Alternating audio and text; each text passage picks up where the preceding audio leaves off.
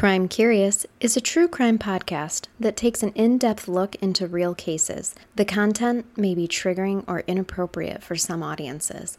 Listener discretion is advised.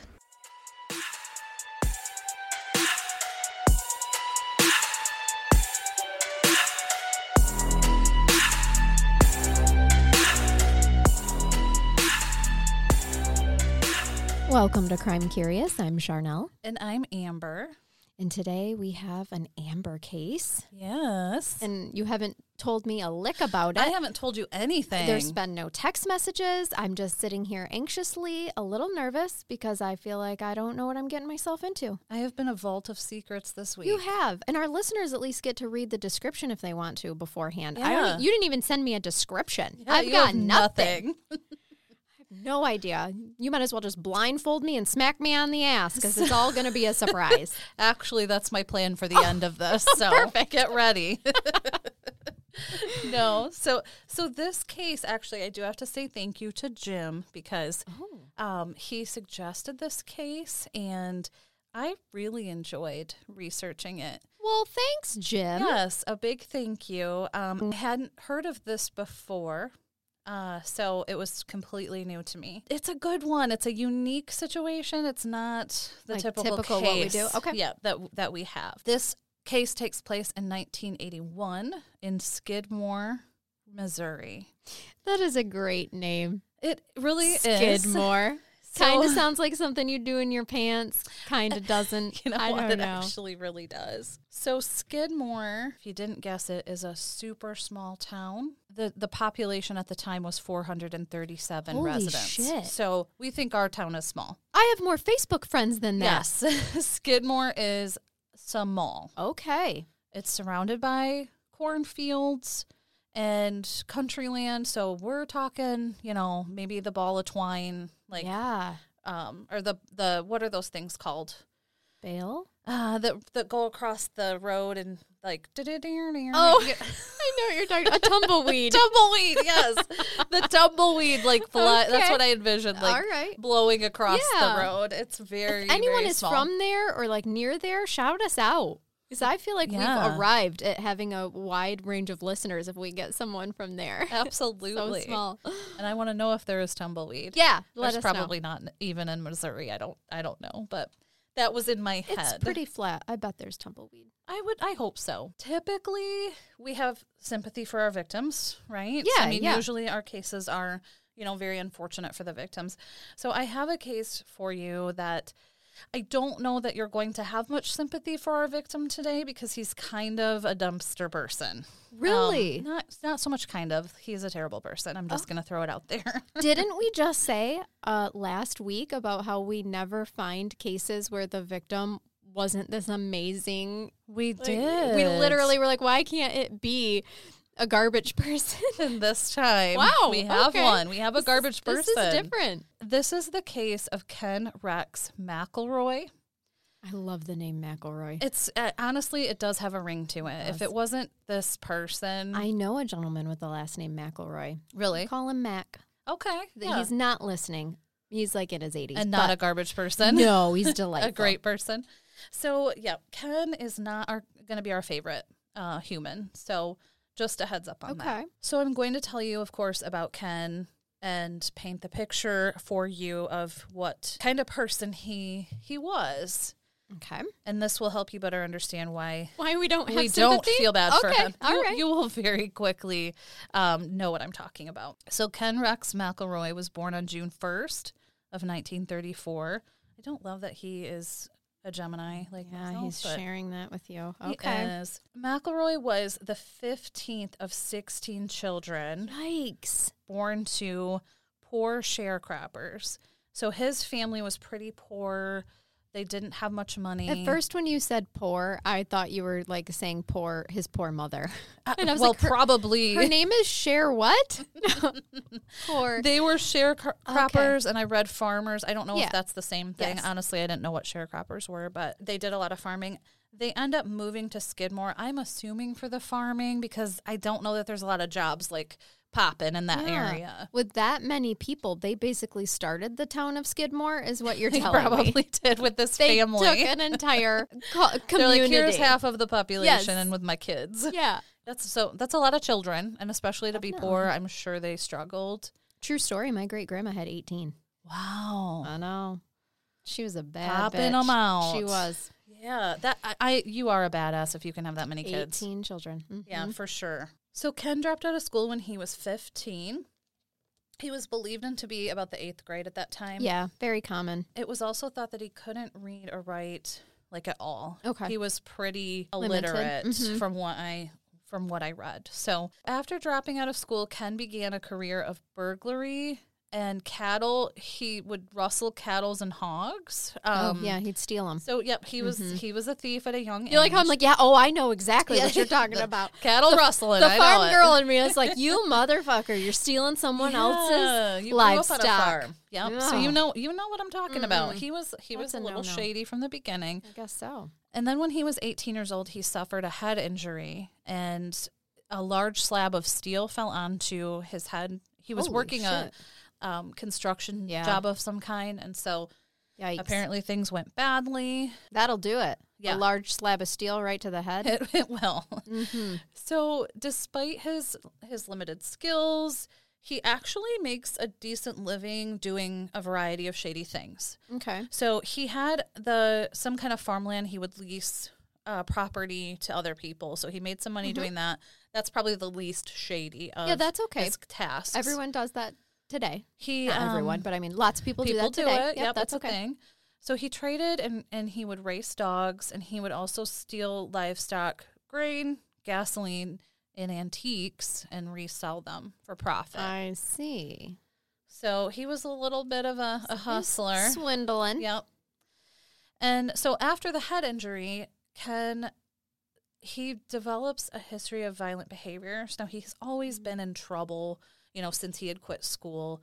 But after that head injury, he really starts to have Escalate. some problems. So steel to the noggin. Yep. Changed his behaviors. Escalated his behaviors. So in this town, which, like we said, very tiny town, very few people, but he essentially becomes known as the town bully of Skidmore. Oh. And I read another article that said even calling him a bully does not begin to describe the things that he did. Like, he was a horrible person. So he was a straight up asshat. Yes, he was. Everybody was afraid of Ken in the town. Even law enforcement reported to have been afraid of Ken. I was picturing like this little pipsqueak of a man. I don't know why, but apparently not.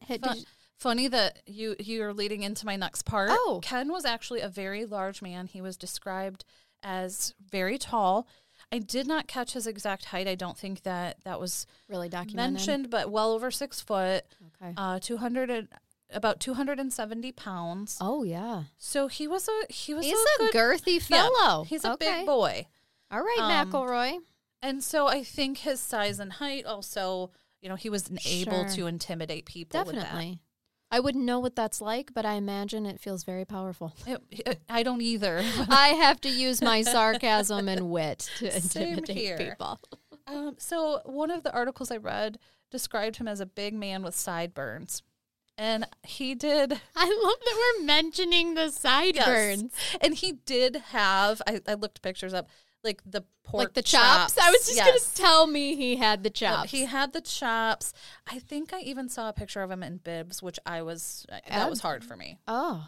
A big man in bibs. With chops. With chops. Okay. I don't know how I feel about that. When you say it's hard for you, it's because it turned you on or it turned you off? Bibs, I struggle with some bibs. Okay. All right. On a man. On a man. Yes. No, you had cute bibs I was like, on. wait, I just wore some but you had short like the bibs. shorts. These were like the, I got you straight up off the farm bibs. Yes, yeah. They're they were very like farm practical bibs. for farmers, okay, though. We'll let it slide because he is did a farmer. farm. Yeah. All right. Back off a string bean. Fair enough, Ken. We'll let it slide.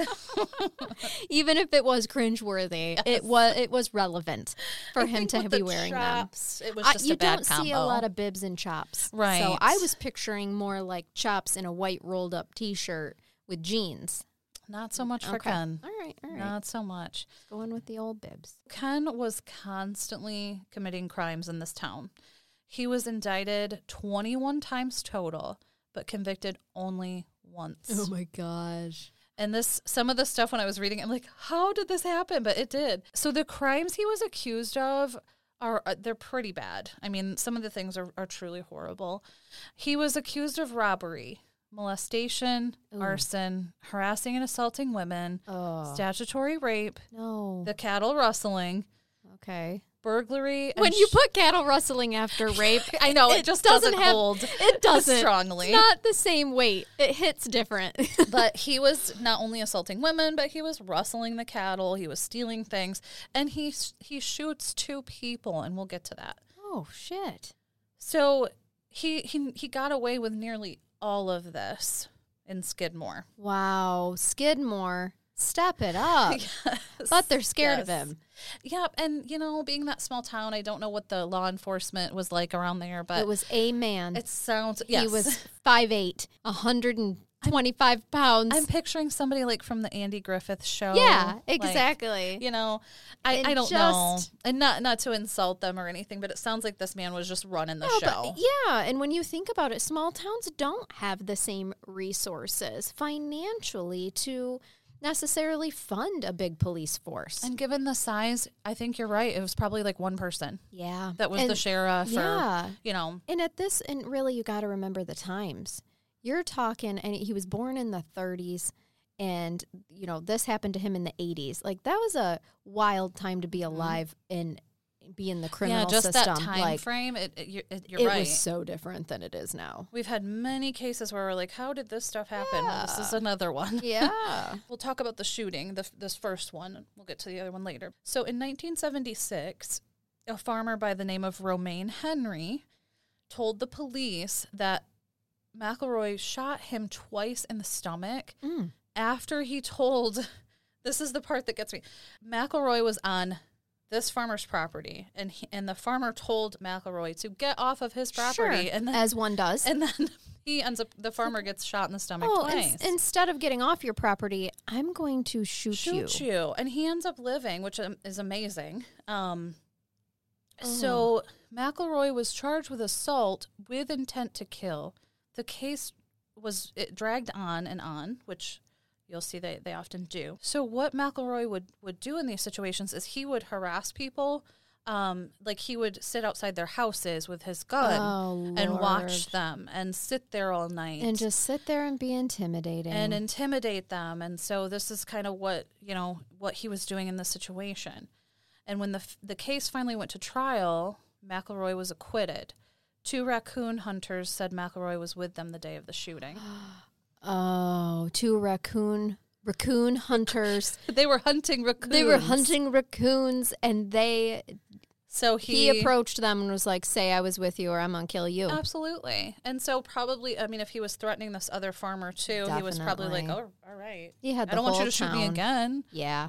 So, like, you shot a man in the stomach twice. I'm not about to mess with you. Exactly. So for decades, this man avoided any conviction at all. And we talked about he would get away with many of these from the intimidation. He would approach the witnesses abruptly and threaten them that they better change their stories because, if not, he'd sit out with his shotgun. He'd fire up into the air outside their houses. I mean, I can't imagine. And he literally does all the things from thieving to raping. Yes. Like, I can't all of the imagine things. Those poor women. And, like, I can't tell, I know. And can you the imagine? Way he would tell that you can't tell anybody or I'm going to kill you. And you believe it. Just the act of being shot or raped or assaulted, it's so traumatic. And to then have that man who's still free out there sitting outside your house. Yep. And it said he would, like, stare at them from outside in his truck. Oh, my God. So creepy. Like, you're just in your house and he's just, like, out there in his truck staring. Nope.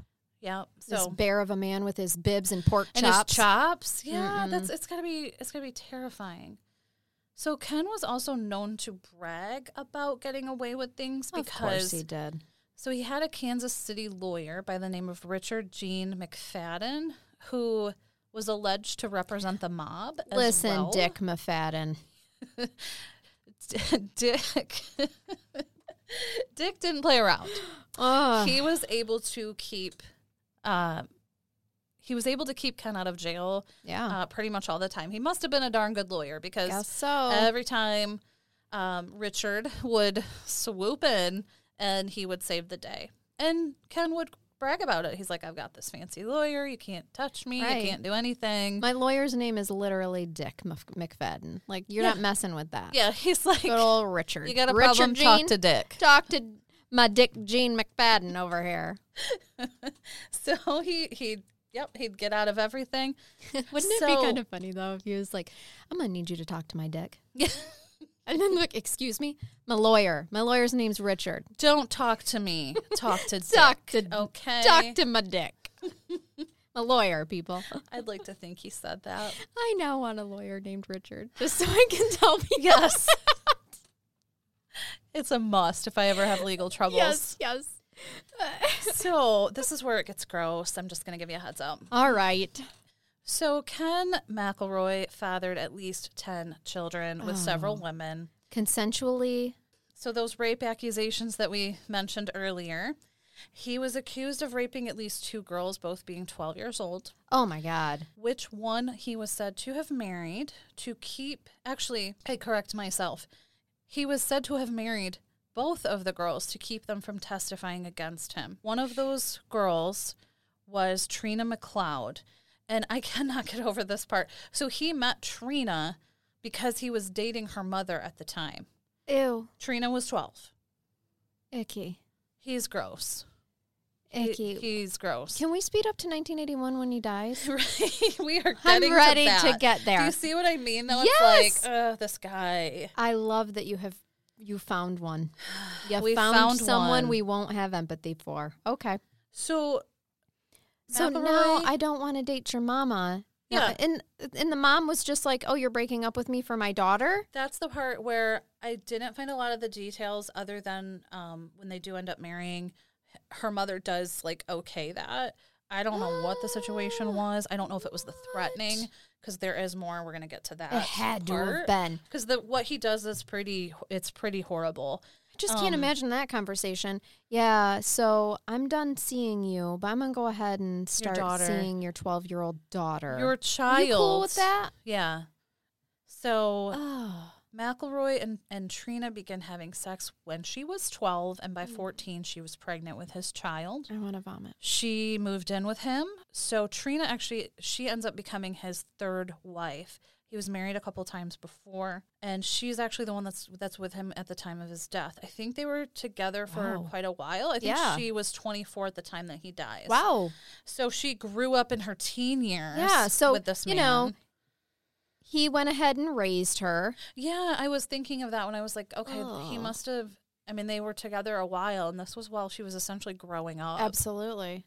So hard to I feel like I'm raising my husband, but I met him in a mental state. Yeah, exactly. Not physically. I've met him when he was a full-grown adult. It's fine, but emotionally and mentally, I'm still raising him. He's still growing up. Yeah, yes. So quickly. No. Some days not quick so fast. So some of his marriages also overlap, because he's married to some of these girls, it seems like at the same time. Okay. I don't know how that all how's worked. The legality of the small courthouse? I don't know that there was much legal anything going on at this time. We're just finding a preacher and threatening him and making him do the ceremony. Probably. Okay. So it was also known that McElroy preferred girls to be around 13 or 14 years old. Mm-hmm. We need a throw-up sound effect. We really do. So after giving birth and enduring abuse from McElroy, Trina, she felt like she couldn't take anymore, so she ran away to her mother's house. And if I didn't mention, and if you couldn't guess, there's abuse reported in, like, all of his relationships. Oh, sure. He was horrible to women. Yeah. So Trina runs away. She goes to her mother's house, and McElroy finds her there. He drags her home. He went back to Trina's mother's house, and when she was away, this makes me so sad, he shoots her dog and burns her house down. Okay, motherfucker, now you've killed an animal. Now it's personal. I can't. When we have All right. And now it's 1981 and he gets his, right? Yeah. He's gonna get his. Don't you worry. But why not just let the dog go, you jackass? Exactly. That part made me so sad to read because can you imagine coming home, your dog is dead and your house is burnt down because you tried to protect your daughter from this horrible man? Well, I have some thoughts, though. I mean, she tried to protect her daughter, but she also allowed her daughter to go. Yes. I don't know. There is that part, too. I'm struggling with that. She's like, I dated him, but now you have my blessing to marry my daughter. Yeah. It's so hard to wrap my brain around that. Even in a small town, it's hard for me. Someone needs to shave those chops. He doesn't deserve the chops. He wax them, actually. Yes, exactly. Pluck them one by one. There we go. Now we're talking. Then move to the pubic area and see how tough he is then. I bet it's a plethora of follicles down there. So it's probably not a good sight. Probably not, but it would be painful. It would be. Okay, I'm going to share a few quotes from a man named Harry McLean.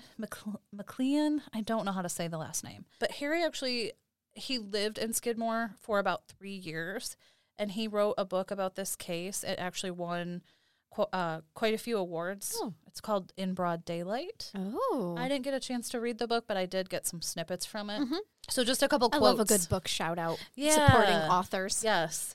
I would actually like to read the whole thing. What he said about Mr. Ken is, and I quote, "When the town of Skidmore saw a guilty man get acquitted in the legal system, they said, well, we're on our own here." Harry explained, "These are the second and third generation farmers. They don't move. They just kind of cowered in their houses." So, I mean, he had the whole town kind of like under his thumb. Yeah, that makes sense. Like, think about being a second or third generation farmer. You're not just going to leave all that behind because there's one scary man who runs the town. That's your home and you're staying there. And your legacy. And yeah, another quote. So law enforcement he went on to say, "Law enforcement was afraid.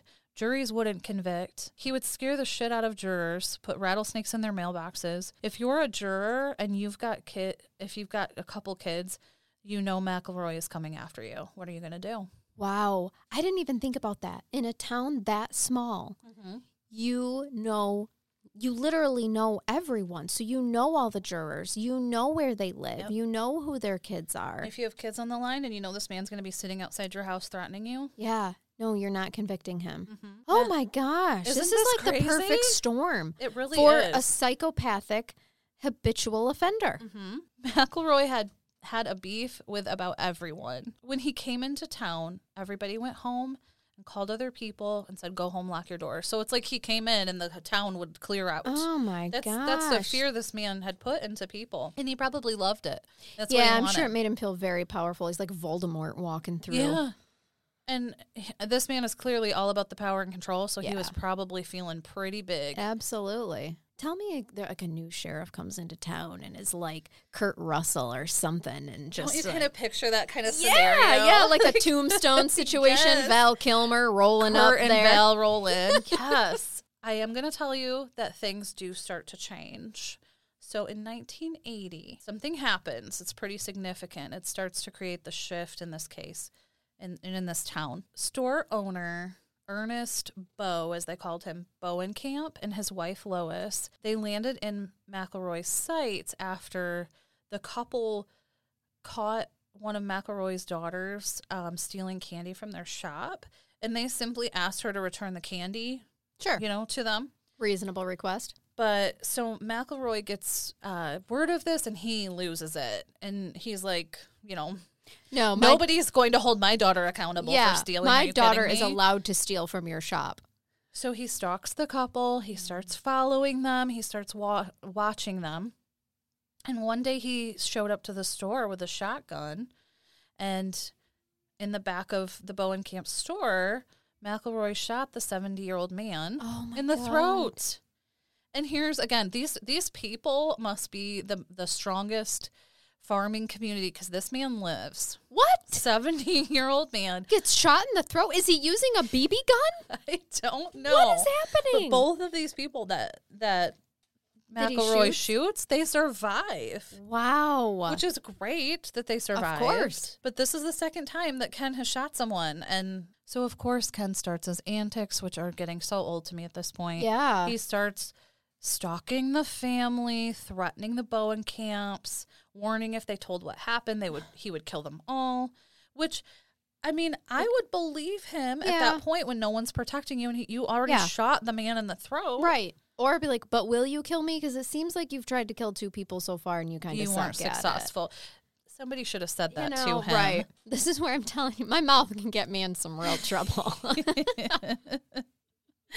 He would sit outside and just fire his gun outside their house. And he was also able to delay the trial on this for 5 months.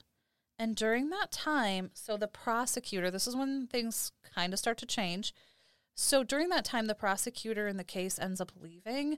And there was speculation that it was because McElroy was harassing and bullying him too. But he does end up leaving.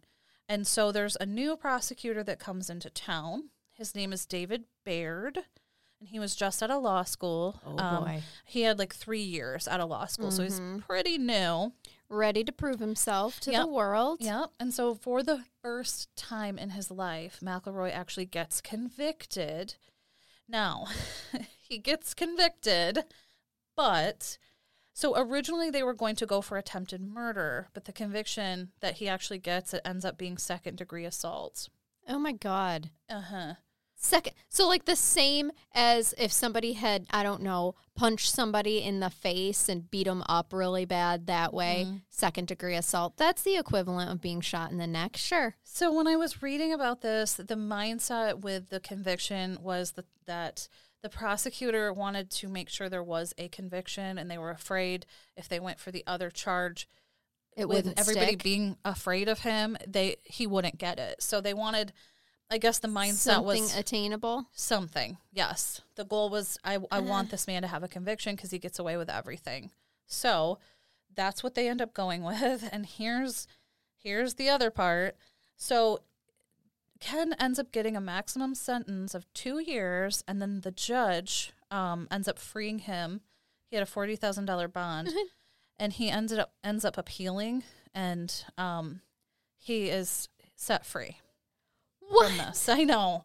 I cannot make this up. I wish I was. This is actually a quote from Ken McElroy regarding this trial. The jury convicted me, and they gave me 2 years, but I'll tell you what.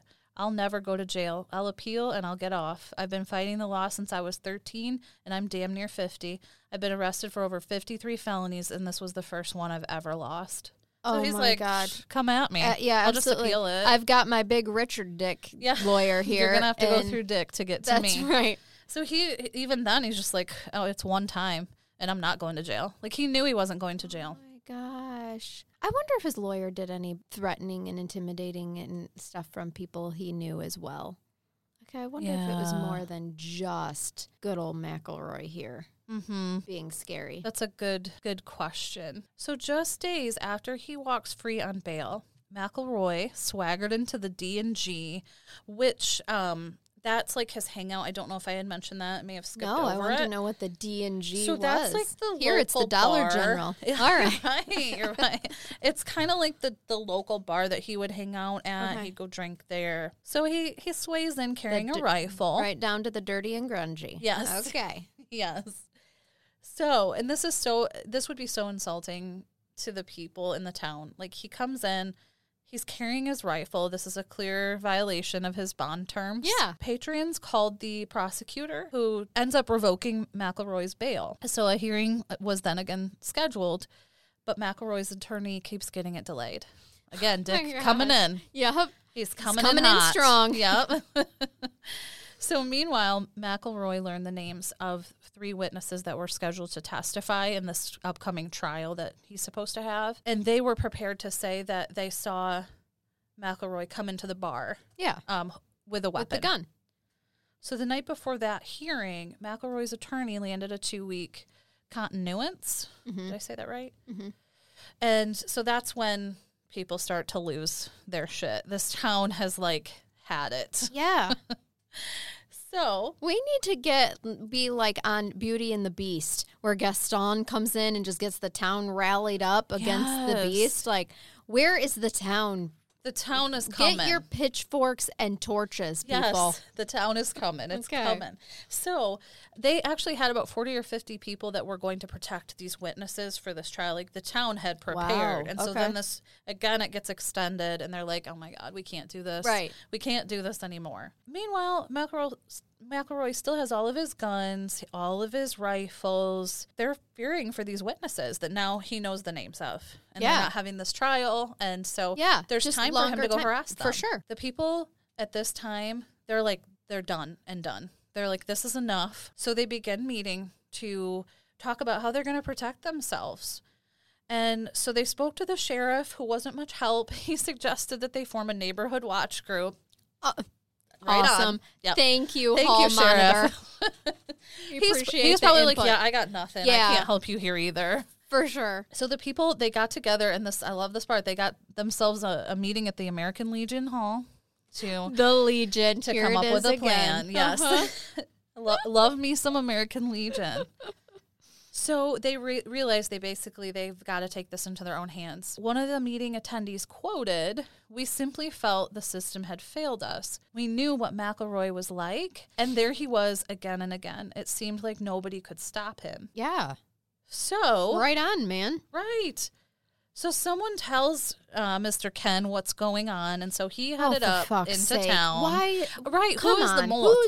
Is it the sheriff? Is it? I don't know. I'm not. Perhaps. I don't know. Someone. But somebody told him what was going on, so he heads into town, dragging his wife, Trina, along. Oh, poor The Trina. two go into the D&G. They start drinking. As one does. As one does. It was a very hot July day. And a quote from Harry McLean that wrote the book, "It wasn't going to end well, that was for sure."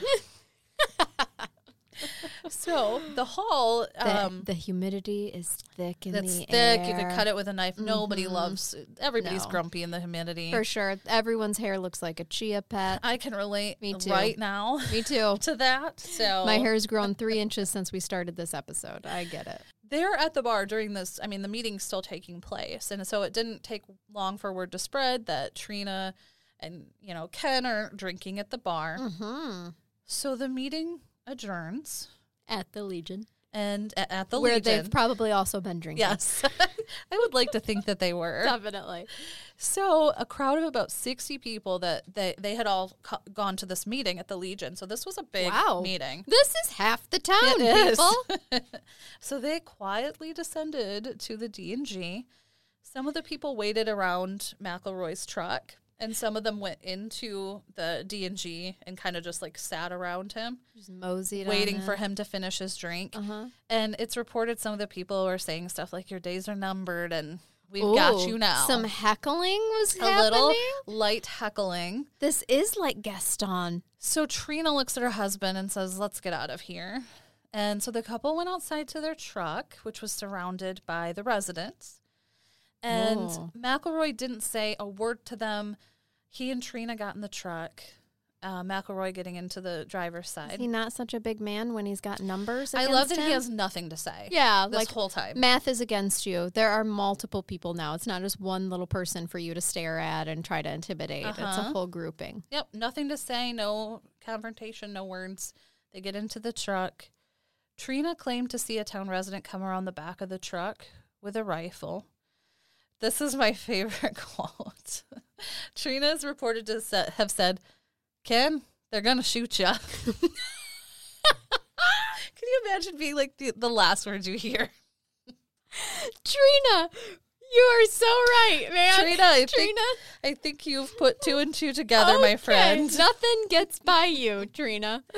I love it. So, Ken, they're going to shoot ya. So Ken was lighting a cigarette. He never moved. He never said a word. If I'm going out, I'm going to take my take Marlboro with me. Oh, shit. So after he lit up his Smarb or whatever it was, McElroy was hit by 2 rounds. Glass shattered from the windows. Shots fired by separate weapons. So there were multiple shootings coming in. His blood rained down on the windshield. The bullet's momentum caused his foot to stomp the gas pedal, pushing the engine into the into a high-pitched whine, which would have just been really that crazy. Just adds to the chaos of it all. Yes. Someone actually pulled Trina out of the passenger seat, and good. she was unhurt. Good. She was not. The town just wanted. Yeah, absolutely. Ken McElroy. Yep. So. And they got him. This is the. Not one person called an ambulance, although there were 60 witnesses at the scene. Later, the people standing around McElroy's truck would tell authorities they heard gunfire and ducked, but they never saw a shooter. I was going to ask you, please tell me that they were all like, I didn't see a thing. Yep. I don't know what happened. Cheryl Houston, the daughter of Bo Bowenkamp, the one that had gotten shot, she witnessed the shooting from her family store and quoted this. Once the shroud of silence fell, there was going to be no one talking. They could have pushed and dug, and gotten nothing. We were so bitter and angry at the law letting us down that it had come to someone taking matters into their own hands. No one has any idea what a nightmare that we lived. So Trina McLeod, the now late wife the widow of Ken, so she was telling anybody that would listen to her that she knew who the shooter was, a man by the name of Del Clement. He was a local resident, that he had shot her husband. So he was the only name that was ever actually identified as a possible person that was a shooter. She tried to tell federal investigators that this was, I know this is the man, but no charges were ever filed because no one ever came forward as a witness. No one. And this is the problem with being the town bully, asshole. No one could say, yeah, I think it was him. And so nothing ever came of her claims. And she actually went into hiding after the shooting, and she did remarry and have more children. Okay. And she actually, in 2012, died at the age of 55 on her birthday. Oh, my gosh. Isn't that horrible? Trina. Oh, so sorry. Trina, yes. I mean, I'm happy to hear she went on, and I hope it was well, but the OCD really in me, though, does kind of appreciate the born on and the death on the same day. It really is a spot on. I would be okay with that. Like, I had exactly 55 turns around the sun. I'm good now. No extra days. Yeah. It was final. Yeah. The door closes. I can appreciate that. But dang. Poor Trina. She didn't live a long life either. No, 55. I mean, she went through so much trauma. She did. She went through a lot. So, investigators could never really crack one person. I love it. McLean said, another quote, the FBI couldn't get anyone to turn, not one. They get mobsters to turn on each other, but they couldn't get one of these farmers to turn. Whatever had been done might not have been morally right, but he needed killing. Not a one of them felt sorry for him. Not one of them felt bad. Somebody was going to get killed. It was either going to be him or somebody else. Right. So McLean actually stayed so long in Skidmore that he became part of the community. But it was the time he was researching this book, so he was kind of threatened at times because he was covering all of this. I think they were worried about him finding out who did it. Yeah. But he did, I think, become accepted by some of the people, and it ended up becoming one of them. We're going to trust that you aren't going to out the actual person that did this because it needed to be done, and because the law wouldn't protect us. I also am irritated that the FBI came in to investigate this shitbag's death, but no one would step in and do anything in all the crimes that he was doing. Come on. Exactly. I know. That's such a good point. McLean actually said it was kind of an open secret that this Del Clement fired one of the shots that hit McElroy, but he died in 2009 without confessing ever. Okay, and also, you don't know if multiple shots were fired, who's to say which one was fatal? Exactly. You just don't know. So he did go on to say, this is Harry McLean again, a good portion of the people have died, he said. I wondered about the deathbed confession. He thought about someone leaving this world that might feel the need to clear their conscience about the shooting. I knew a lot of people who witnessed it, he said, but man, they died one after another. Not one person ever said a thing. I love it. That American Legion. They didn't say a word. Telling you what, that meeting was strong. Isn't Whatever that amazing? happened at the American Legion that night was taken seriously. Oh, yeah. They made a deal with each other. A pact was made. And they did not. Good for them. I actually really like that no one broke. Broke. It's crazy to me that like most of the people have died off that were a part of this, sure. and everybody took it to their grave. Yeah, but but frankly, I'm sorry. What is a town to do when you've got a menace running around and the law will not do anything? It was only a matter of time before he actually got away with killing people. And all of these people were living in fear, just waiting for him to do that. Yeah. Just to kill someone, to kill one of their children, to kill, Yes, a loved one. I mean, because in a town that small, everyone's related, everyone's connected, and you'll love, a loss is a loss. Like, it's just, that's terrible. Like, not to mention he's raping children, assaulting women. I mean, and there was 2 of them killing for sure. Dogs. And killing dogs. There it is right there. I really don't believe that there was just 2 of these children that he raped either. I think it was a habitual thing. Yeah, definitely. So I'm sure that happened more than what I could find. Just a couple snippets too. This was interesting to me. So after Ken's death, his 3 wives that he was previously married to, their names we know of Trina, and then there was Sharon and Alice. They were all interviewed after his murder, and they really seemed to minimize their abuse during the interviews. Even after he was murdered. Even after he was murdered. Alice told People magazine in an interview after Ken's death that he was totally different from what people were saying. She said he was wild, but he wasn't guilty of all the things that they say. Trina later stated in an interview that people were always harassing him, accusing him of things that he didn't do. And she said, I know because I was with him. They just hated him because he wouldn't kneel down to them. But yet he was bragging about the 53 times that he was arrested. Right. And never, like, sweeties, abuse is such a horrible thing. And it's not, I don't think it's uncommon to minimize abuse. No. But hearing these things, I was like, oh my gosh, they really either, he had some kind of charm that they bought into, or they were just so abused mentally. Manipulated. But I just thought that was interesting that they all kind of were like, well, he wasn't that bad of a guy. Now, after he's dead. Right. Yeah.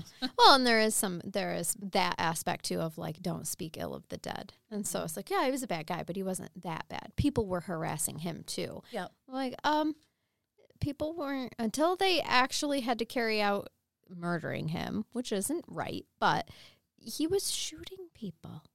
Which also... openly. If this is maybe a case of like narcissistic abuse, because there's definitely some like power things, they could have very well believed that. Like, definitely. Well, he was a victim. He's a victim. That very good point. Very. And good I don't point. know if it, but I'm picking up on some as we so often with all do. Of his bragging. Yeah, definitely. So that's the case. Everybody took it to their graves. Like, that case has never been solved. Amazing. That and town I feel made so a pact. many weird ways because I've never not felt bad about somebody being murdered. But you've made me tap into a different part of myself that I didn't know existed, because there's not a single bit of me that feels bad that they offed him to protect themselves. That was going to be my question for you, because if I was a professor, I would take this case as an ethical dilemma case of like, was the vigilante justice okay in this situation? Right. Or if they cold-blooded murdered someone, Oh, that's so hard. You really did. I'm sorry, but at the child molestation, you lost me. And the dog. Yep. Between the dog and the children, those are my 2 weaknesses. I love me a good ethical dilemma debate, but I just, in my heart of hearts, after researching this, I cannot look at that town and say that they were wrong. Right. And they were protecting themselves, and that is it was for the greater good in my eyes. It was, and that's a different, I told you. I've tapped into a whole different part of myself that I didn't even know existed, because I never thought that I would be thinking this way. I was really ready to look at both sides of this when I started, and I cannot say that I would strongly debate that it was wrong. I can't. Yeah. Come at me if you will. I know. It's hard. He was raping children. He was raping and getting children. Away with it openly. He was bragging about it. He shot 2 people. Right. And, the sheriff was even scared of him. This town had to do what something. Were they going? Numbers was the only thing that was going to be able to take down this burly pork chop wearing motherfucker. Like, exactly. That is the only thing. This is crazy. Jim, shout out to Jim for suggesting this case. An intense case. Bring us some more, buddy. Absolutely. And it's one of those, too, like I said, you're like, how could this really happen? Yeah. But it did. Actually, I forgot to mention that Skidmore, the town still is going. They actually have a population these days that hovers around 250. So it's still a tiny little town. Smaller. Yep. Oh, dang. The town is still going. We're bringing it to the map with our little podcast right now. Yes. I'm not sure what else remains there because I did read that the bank closed, the cafe closed, and the grocery store closed. Oh, shit. And the gas station. But there's still people. The next town is about 15 miles away. Okay. And most people go there for their needs is what I read. So it's not so different from some of our little towns around here. No, we have a couple of those little towns too, but there's about 250 people that still live there today. Oh, okay. Isn't that a doozy? That is. My mind is blown. And mine was too. I was like, wow, this guy was horrible. I really liked this case. I did too. I enjoyed researching it. I can see why. I thought it was really good. So That's are you ready for a brain bath? We forgot to wish everybody a happy 4th of July because I do believe this case is really. This was a nice little holiday treat for you. Yes, it was. Something Happy a little 4th. Different. It's a gift to the world. Happy 4th. I hope I'm Independence Day. They took their. Oh my gosh! There it is. Wrapping it up in a nice, neat, tidy little bow. They Amber. took their independence back. They did. We celebrate this. Happy Independence Day. I unknowingly picked a case that was perfect for this holiday weekend. That's how good we are. Yep. Here at Crime Curious. Yes. We think ahead without even having to think. Without even thinking. Oh, that's a good quote for us. We should write that down. It really is. We think ahead without even thinking.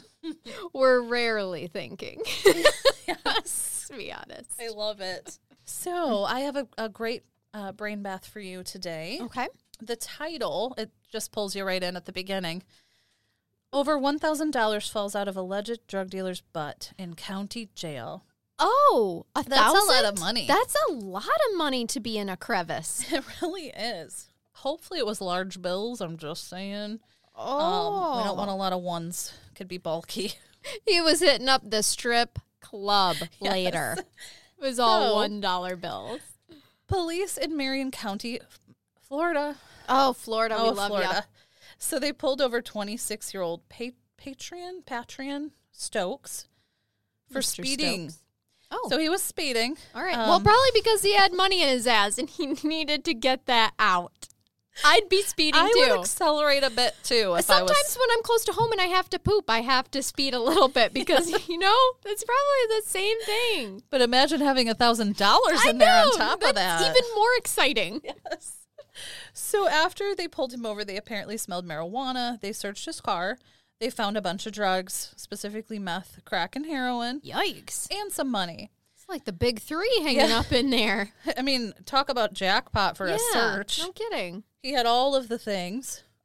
Including money in his anal cavity. Some money. So they took him into custody. But when they arrived at the station, the money was gone. Weird.